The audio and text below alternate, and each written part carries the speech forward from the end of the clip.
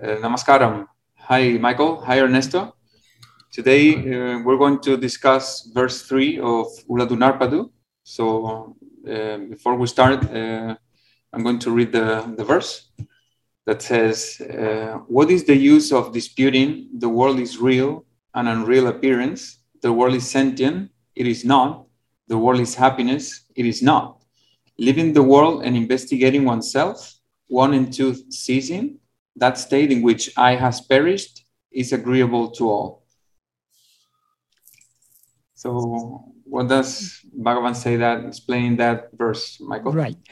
The purpose of this verse is very similar to the purpose of the previous verse.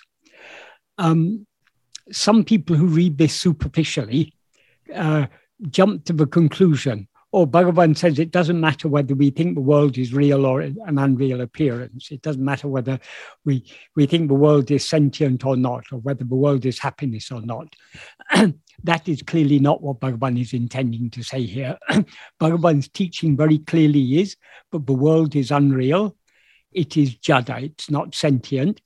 And there's no happiness in the world at all. That is Bhagavan's teaching. But the purpose of this verse is to say that there's no use in disputing about this. That is, if we have understood that the world is unreal, we won't jump outwards to argue with others who say that the world is real. Those others are part of the world which is unreal. And even the person we take ourselves to be is also a part of that world. So why should, if the world is unreal, as Bhagavan says, we should be unconcerned about the world. That's why he says in the next sentence, leaving the world.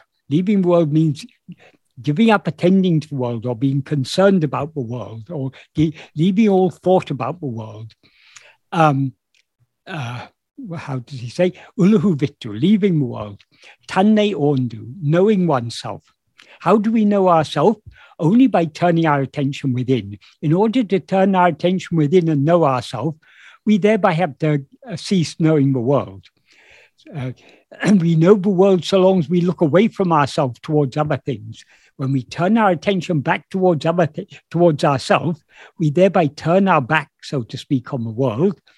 So we ignore the world and we attend to ourselves alone. So he says, leaving the world, knowing oneself. Then the next clause, he says, Ondru irendu tanatru. That literally means one and two ceasing. What he implies here is, here one stands for Advaita, two stands for Dvaita. And the implication is giving up all, putting an end to all disputes about duality, about one and two, about duality and non-duality.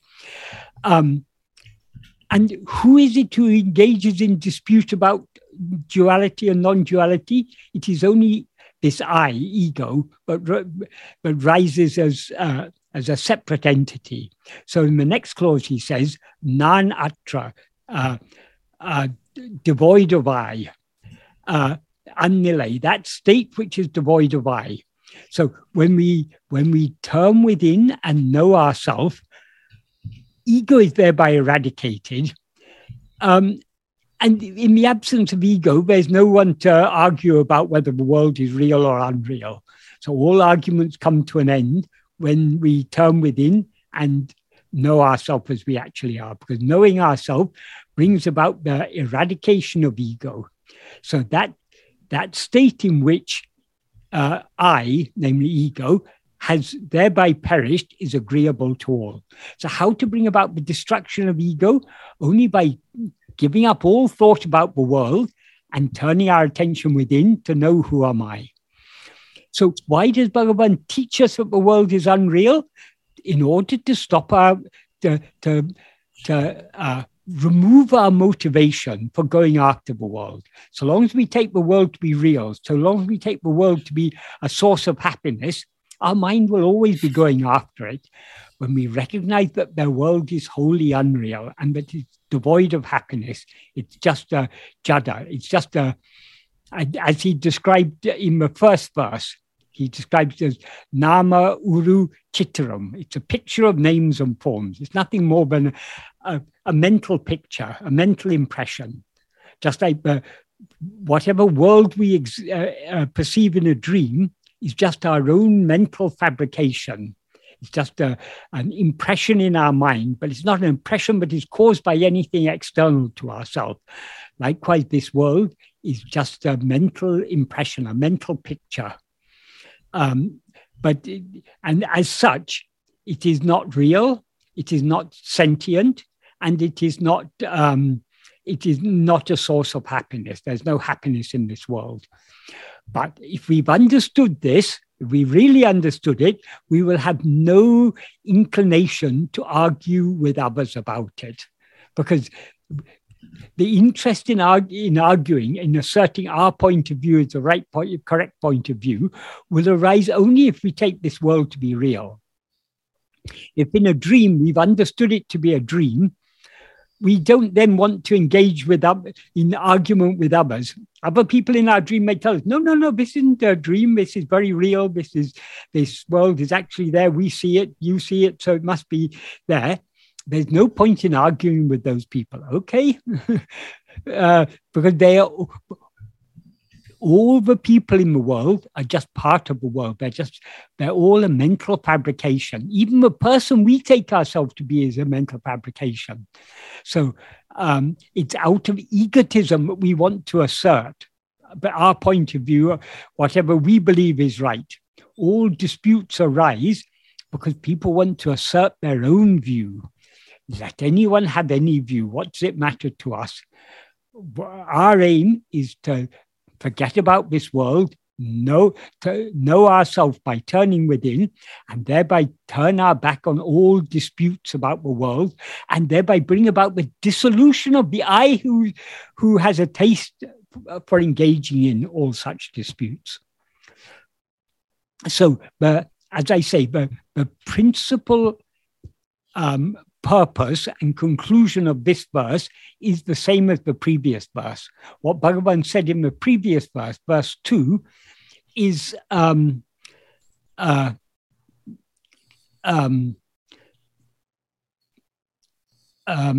meaning of the previous verse is each religion or each system of belief initially accepts three fundamentals.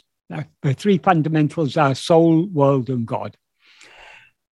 Contending only one fundamental appears as the three fundamentals, or three fundamentals are always three fundamentals, is possible only so long as ego exists. Therefore, ego perishing, standing in the state of oneself is best. That is, why should we rise as ego to engage in disputes about the nature of the world, soul, or God? The wise thing to do is to turn within, bring about the dissolution of ego, and thereby just remain as we actually are. That is best. So that's, as I say, it's very similar to the conclusion of this verse, namely, but leaving all thoughts about the world, investigating and knowing oneself. Or that's one thing I didn't mention here. Tanne ondu. The verb or means both investigating and knowing. So we can take it as investigating oneself or as knowing oneself. But the implication in this context is investigating and thereby knowing ourselves. And when we know ourselves, we thereby we put an end to the rising of ego. And in the absence of ego, there's no scope for any disputes about what is real, what is unreal, Dvaita, theism, atheism, all disputes of all kinds, all philosophical disputes, all religious disputes, all political disputes, all scientific disputes, all disputes exist only, as Bhagavan said in the previous verse, all disputes are possible only so long as ego exists. We put an end to ego, That is a state that is agreeable to all. And why does Bhagavan say it's agreeable to all? Because every day we all experience a state devoid of ego, namely sleep. And we all find sleep very pleasant. We wake up and say, oh, I slept very happily. I had a very peaceful sleep.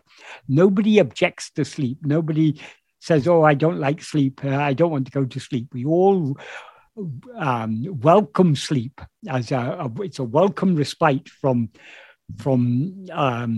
these states of mental activity, states of ego, namely waking and dream. So this is the main purpose of this verse is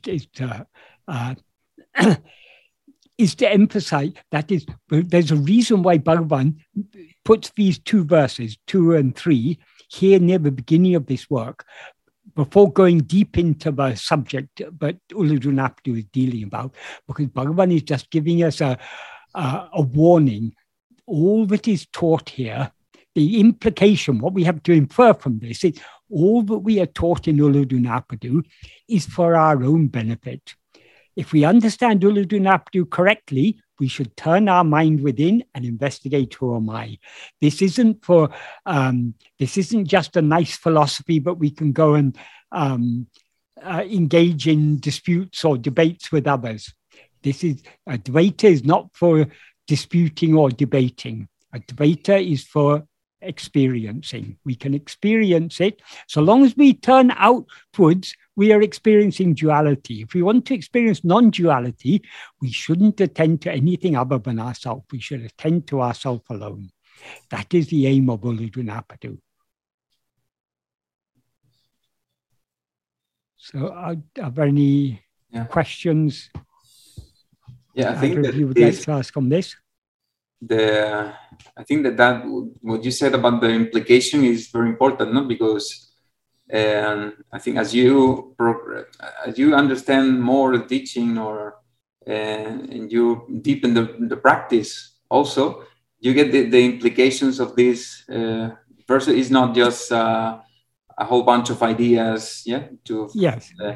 They have a clear implication and a clear practice in day to day. I mean, daily, in your daily life, like if someone objects to what you believe, or something like this.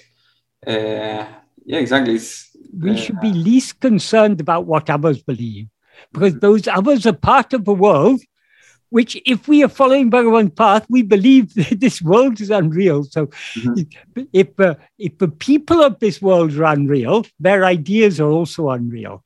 Not only we should be unconcerned about the beliefs about other people and their beliefs, we should be unconcerned about this little person we take ourselves to be in our beliefs. We are not seeking to know who is this person. We are seeking to know who am I. Now we wrongly mistake ourselves to be this person, but we are investigating to find out what we actually are. What we actually are is just that fundamental awareness I am. So we can know ourselves only by turning our entire attention inwards, thereby leaving the world, leaving all thought, all concern about the world.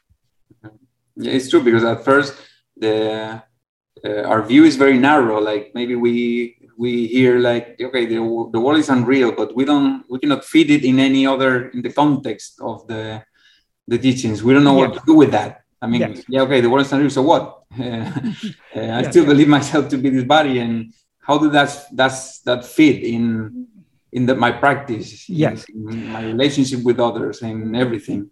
If we see Uḷḷadu Nāṛpadu, Nana, and Guru Vachaka Kavai, they all have one feature in common. In all of them, the early verses or early paragraphs are dealing with the world and the unreality of the world. Bhagavan emphasizes the unreality of the world in the 3rd and 4th paragraphs of Nana. He talks about the world particularly from verse 4 onwards. For quite a number of verses, Bhagavan is talking about the world and the unreality of the world. Likewise, in Guru Vachaka Kavai, the first 80 or 80 to 100 verses are all about the unreality of the world. Why does Bhagavan attach so much importance to this? And why does he start with that? The reason is simple. What Bhagavan has identified as the root cause of all problems is ego. And ego has two defining characteristics. That is, when we rise as ego, we are always aware of ourselves as I am this body. And we are consequently aware of a world. And because we take this body to be ourself, what is actually real is only ourself.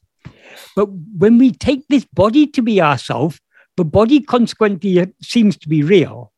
And since the body is part of the whole world seems to be real. And because the world seems to be real, our mind is going out after it. So the awareness of the world is the very nature of ego.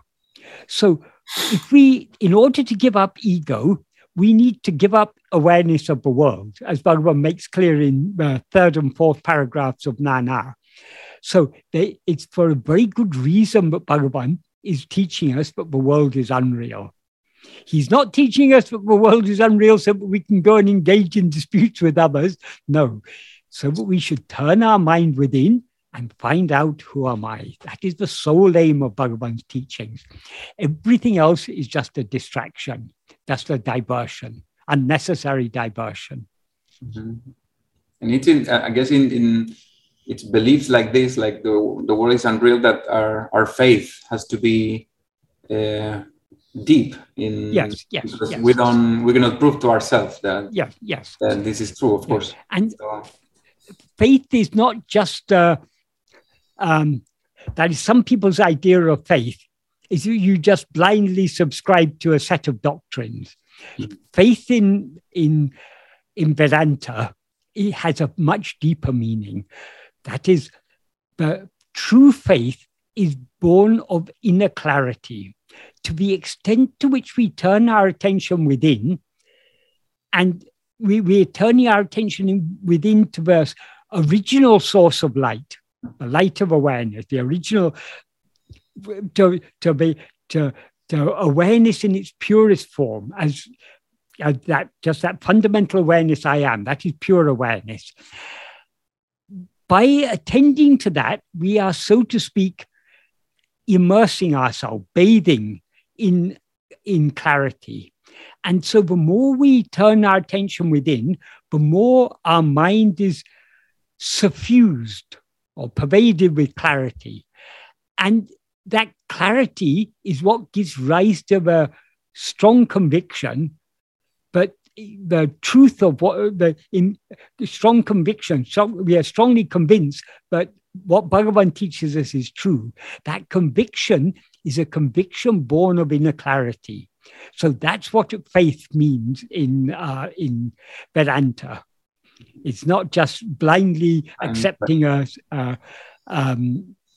set of doctrines. In fact, in Vedanta we are taught to question everything, because the conviction can be strong only when we've considered all other possibilities and all arguments against what we're believing in.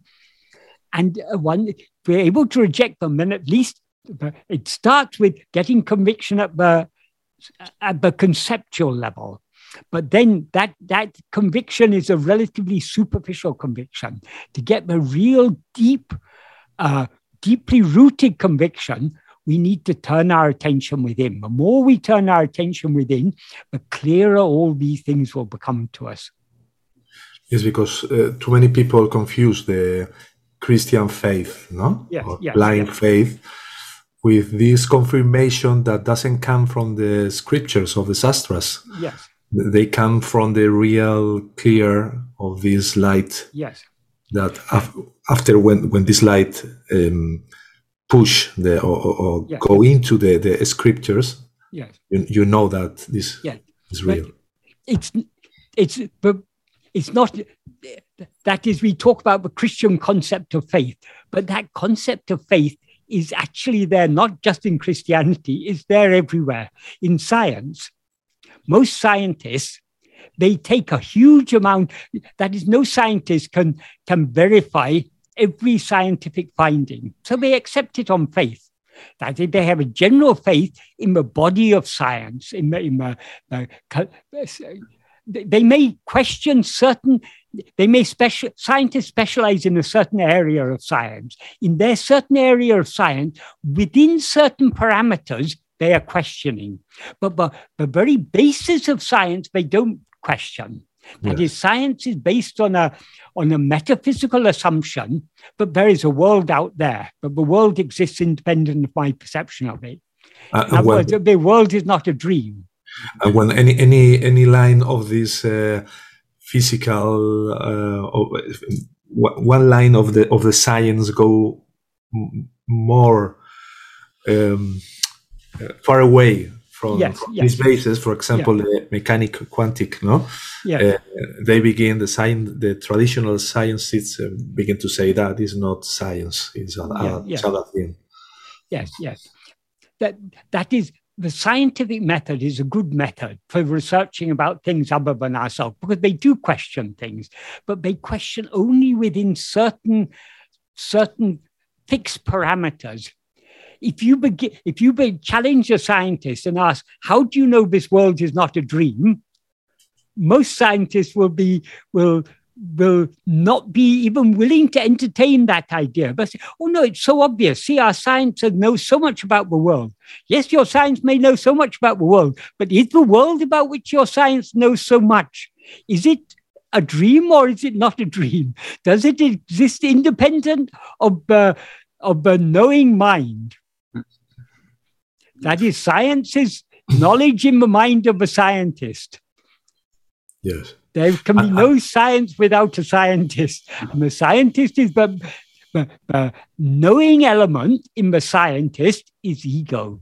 So is that ego real? So this is far, far deeper. But why I mentioned about science, I'm just saying faith in the sense of a willingness to accept a certain set of doctrines or a certain set of theories or ideas is pervasive throughout, even in Advaita.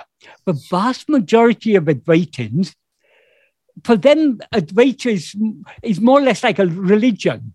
They just take it on faith. They say, no, it's there. What is the source of, they say, what is the source of Vedantic knowledge? It is the Upanishad, the Brahma Sutra, the Bhagavad Gita. So they're accepting a certain set of texts. It's no better than the Christian who accepts the Bible.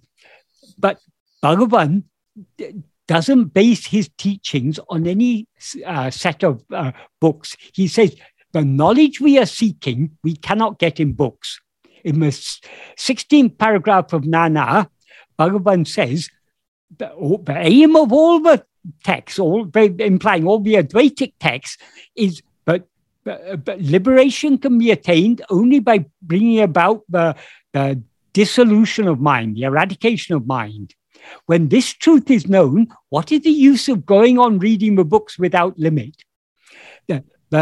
What we are seeking to know is ourself. We cannot know ourselves in books. We can know ourselves only within ourselves. So, whereas the more traditional Vedantins, they think the pramana, the means of knowledge, is the books, the Upanishads and the Brahma Sutra, the Bhagavad Gita, and the Bhashyas, the commentaries on these, and the further elucidation of those commentaries, sub-commentaries, and so on. Bhagavan doesn't say directly, but by implication, Bhagavan says, the only pramana, the only means of knowledge is to look within. Because you yourself are the knowledge. You yourself are that jnana.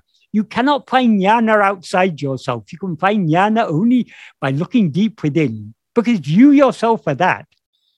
Yes, in the traditional, someday, 10 years ago, I was talking with Greg Good. I don't know if you know, in the line of Dennis Wade and on this Advaita vision of the line. He said, no, the shastras are basic to know yourself, no? Yes. And these people doesn't understand that the study of the sastras is to increase our conviction, our motivation to go within. Yes. Yes, that is what we get. The knowledge we can get from sastras is conceptual knowledge. Conceptual knowledge is not knowledge of ourselves. We can know about ourselves, but we cannot know ourselves from the sastra. So the benefit of any sastras, even this Uḷḷadu Nāṛpadu, you cannot know yourself from Uḷḷadu Nāṛpadu. Bhagavan himself says you can. The purpose of Bhagavan's teachings of Uḷḷadu Nāṛpadu, Nana, Upadeshundya, Ammavidya, Arunachyastuti Pancham, the purpose of all these texts is to point us in the right direction. How can you know yourself? Only by looking within. So the texts are useful in that they're pointing us in the right direction. Yes. So in that sense, they are indirectly a means to knowledge, but we have to follow the direction in which they're pointing us. The knowledge cannot be found in the books. If we follow if we understand what the books are pointing at, when the Upanishads say Tattvamasi, what is the practical implication of that? Stop looking outside for that. You yourself are that. If you want to know that, you must know yourself. Look within. See yourself. That is the practical implication. But it's so long as we believe that the knowledge can come only from the scriptures, we'll go on and on studying the scriptures until we become old. Mm-hmm. And we'll still miss the point because we still haven't looked within. We still haven't understood the practical implication, the practical import of the text. That is why Bhagavan came to emphasize that what is the practical implication of Vedanta. So that's why Bhagavan here is as you said, started with this in the first verses of Uḷḷadu Nāṛpadu. It's like preparing the soil for the reader to leave aside the world and all the views about that. Yes, exactly. And, exactly. Before that, okay, I'll tell you what you have to do with the nature of reality and so on. Yes. Yeah? So in that sense, it's true. All the sastras and the scriptures are part of the world and they contend with each other and so on. But in between, among all the sastras are Bhagavan's teachings. So what makes, at first, what makes us aware that is very common in spirituality when people say that I resonate with this teaching, no? Something made me, I don't know why.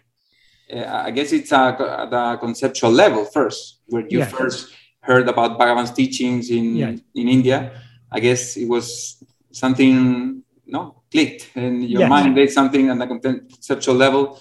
It made sense for some reason. Yes. Yeah. It's by grace. By Bhagavan's grace, I guess that happened.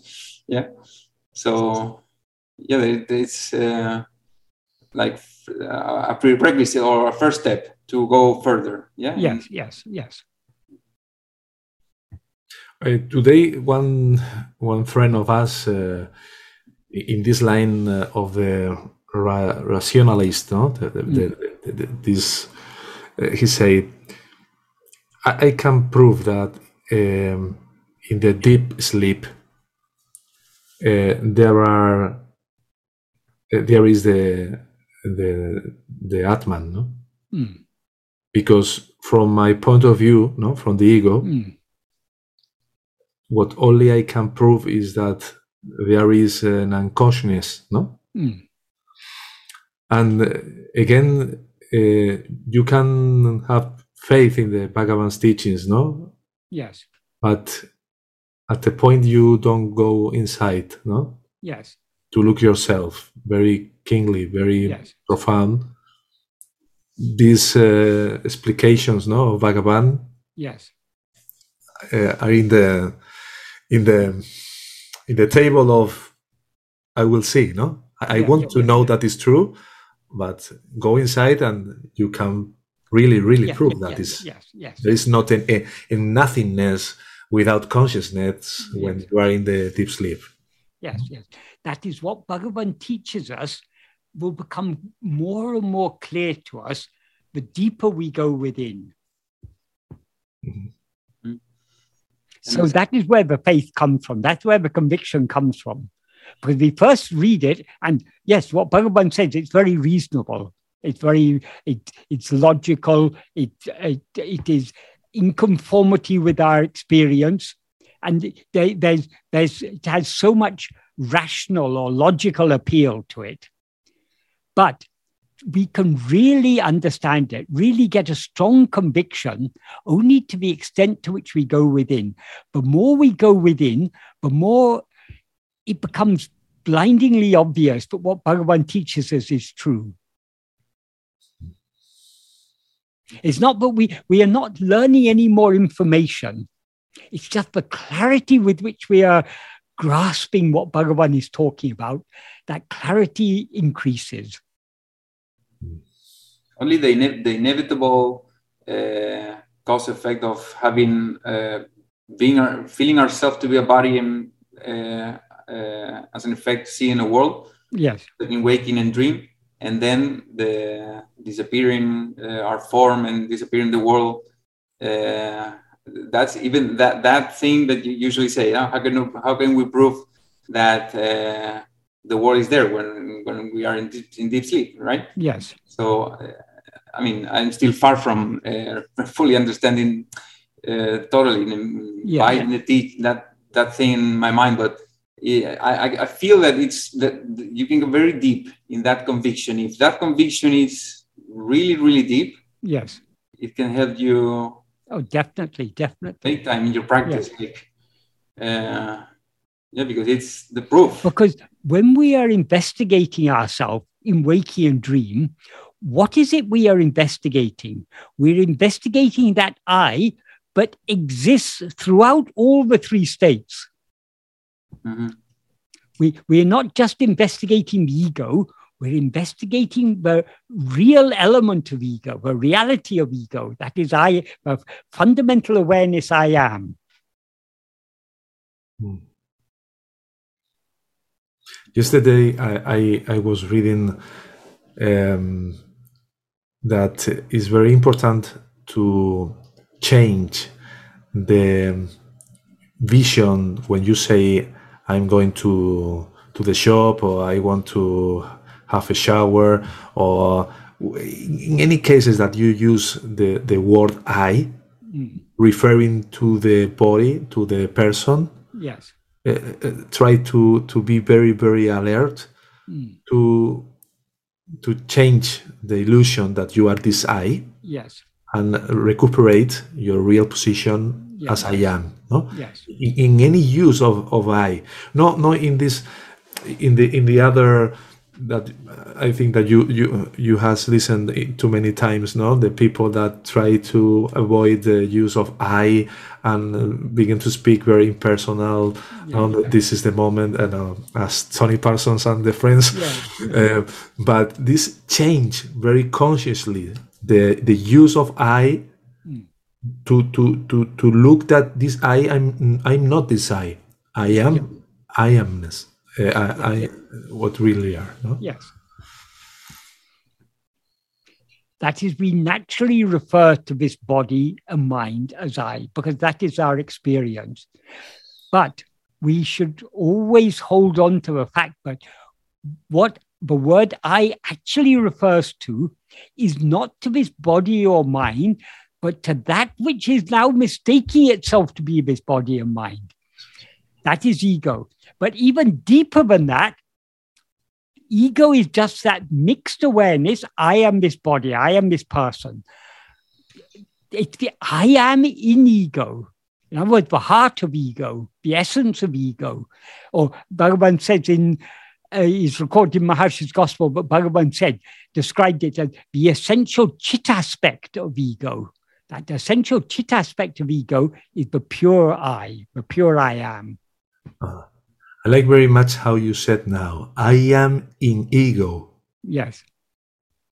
What is the real thing in ego, but no is the absolute ego. Is only the real thing. Yes. That is, ego as ego is wholly unreal. But there is still an element of reality in ego. Ego as I am is real. Ego as I am so-and-so is unreal. Except ego as I am is not ego, it's just the pure I am. Exactly. That's why this path is not very appealing, no, to people who want to do like intellectual acrobatics and finding out. Bhagavan's teachings actually are ridiculously simple, so they won't appeal to people who are who like complicated things. Yeah, it feels because there is not a lot to scratch. I mean, you can you go to a certain point, and okay, now either you put it into practice and go deeper, or jump to something else and continue looking for different explanations. Yes. Mm-hmm. Yeah, I think that's the part with that is harder, right? The practice. I mean, when we've read and we are okay, we have to practice now. The nature of the mind is to feed on things other than itself. Variety is the spice of life. So variety is what keeps the mind going. It's always interested in this and this and this. What's the latest news? What new knowledge can I gain from this book or from that book? And so we're always going out seeking more and more experiences and knowledge and this and that. That is the nature of the mind. In this path, we are turning the mind in the opposite direction, away from all this multiplicity, back to the one reality. So the mind will naturally rebel against this because the mind's very survival depends on feeding on multiplicity. So when we try and hold on to that I am, which is the very foundation of ego, because that I am is one and ever unchanging, but there's we are going quite against the nature of ego, quite against the nature of mind. We're going in the opposite direction. But though we are going against the nature of ego, we are returning to the real nature of ourselves, which is just to be as we are. I said there is not a lot to scratch, but actually there is a lot to scratch. The thing is, when we get to the point, is like when we run out of, okay, there's no more information. Okay, so now we got to the resistant point, where is the core of the resistance. So we just practice. Yeah. Mm-hmm. And Michael, here when in the verse where it says ceasing 1 and 2, you said that's Advaita and Dvaita, right? Yes. That refers to all disputes about. The implication is all disputes about Advaita and Dvaita, because the argument he's specifying, he's saying here, the world is real and unreal appearance. The world is sentient, it is not. This is the typical sort of argument that goes on between Advaitins and others. Mm-hmm. Now, according to Advaita, the world is unreal. It's an unreal appearance. The world is insentient, it's jada, and it's not happiness. Mm-hmm. But others like to say, oh, no, the world is real. There are so many, the world consists of sentient beings and insentient beings. So but you can't say the world is completely jada. There are also sentient beings. Mm-hmm. And there's so much happiness to be obtained in this world. That is the view of the Dvaitins. Mm-hmm. The view of Advaita is that it's all unreal, an unreal appearance, insentient, and just misery. There's nothing more to it than that. So the disputes here are between Advaita and Dvaita. So Bhagavan says we need to give up all these disputes. We need to give up, then in the next clause he implies we need to give up the I that has a taste in such disputes. The I that rises to dispute about Advaita and Advaita. So in that sense, traditional religions like Islam and Christianity, they could be considered Dvaita because they, I mean, there is a divine entity, is God, yes, is the real world, or material world, or that is duality. Various different types of duality. In Sankhya, for example, the basic duality is Purusha Prakriti, that is subject and object. So Prakriti includes not only the physical world, but also all the mental world, all our thoughts, feelings, and perceptions and everything. They're all Prakriti. And that which is aware of all this, that is Purusha. In other words, it is ego, but it's Purusha. But they wouldn't like it if we say like that, because they've got their own elaborate philosophy. But it's basically it's a dualistic system. Whereas in Vedanta, there are different interpretations of Vedanta. But when we talk about dualism in terms of Vedanta, the dualists are the followers of Madhvacharya. There, the basic duality is between God and soul. They say God is something distinct. God is something different. So there, it is a God soul duality, or God on one hand and soul and world on the other hand. That God is what is distinct from everything else. So there are different types of duality, but according to Advaita, all types of duality are unreal, because the truth is, as it is said in the Upanishads, ekam eva advitiyam, there is one only without a second. And tattvamasi, you are that. So when Bhagavan says disputes between 1 and 2, that means disputes between Advaita and all other systems of philosophy. Om Namo Bhagavate Sri Arunachala Ramanaya.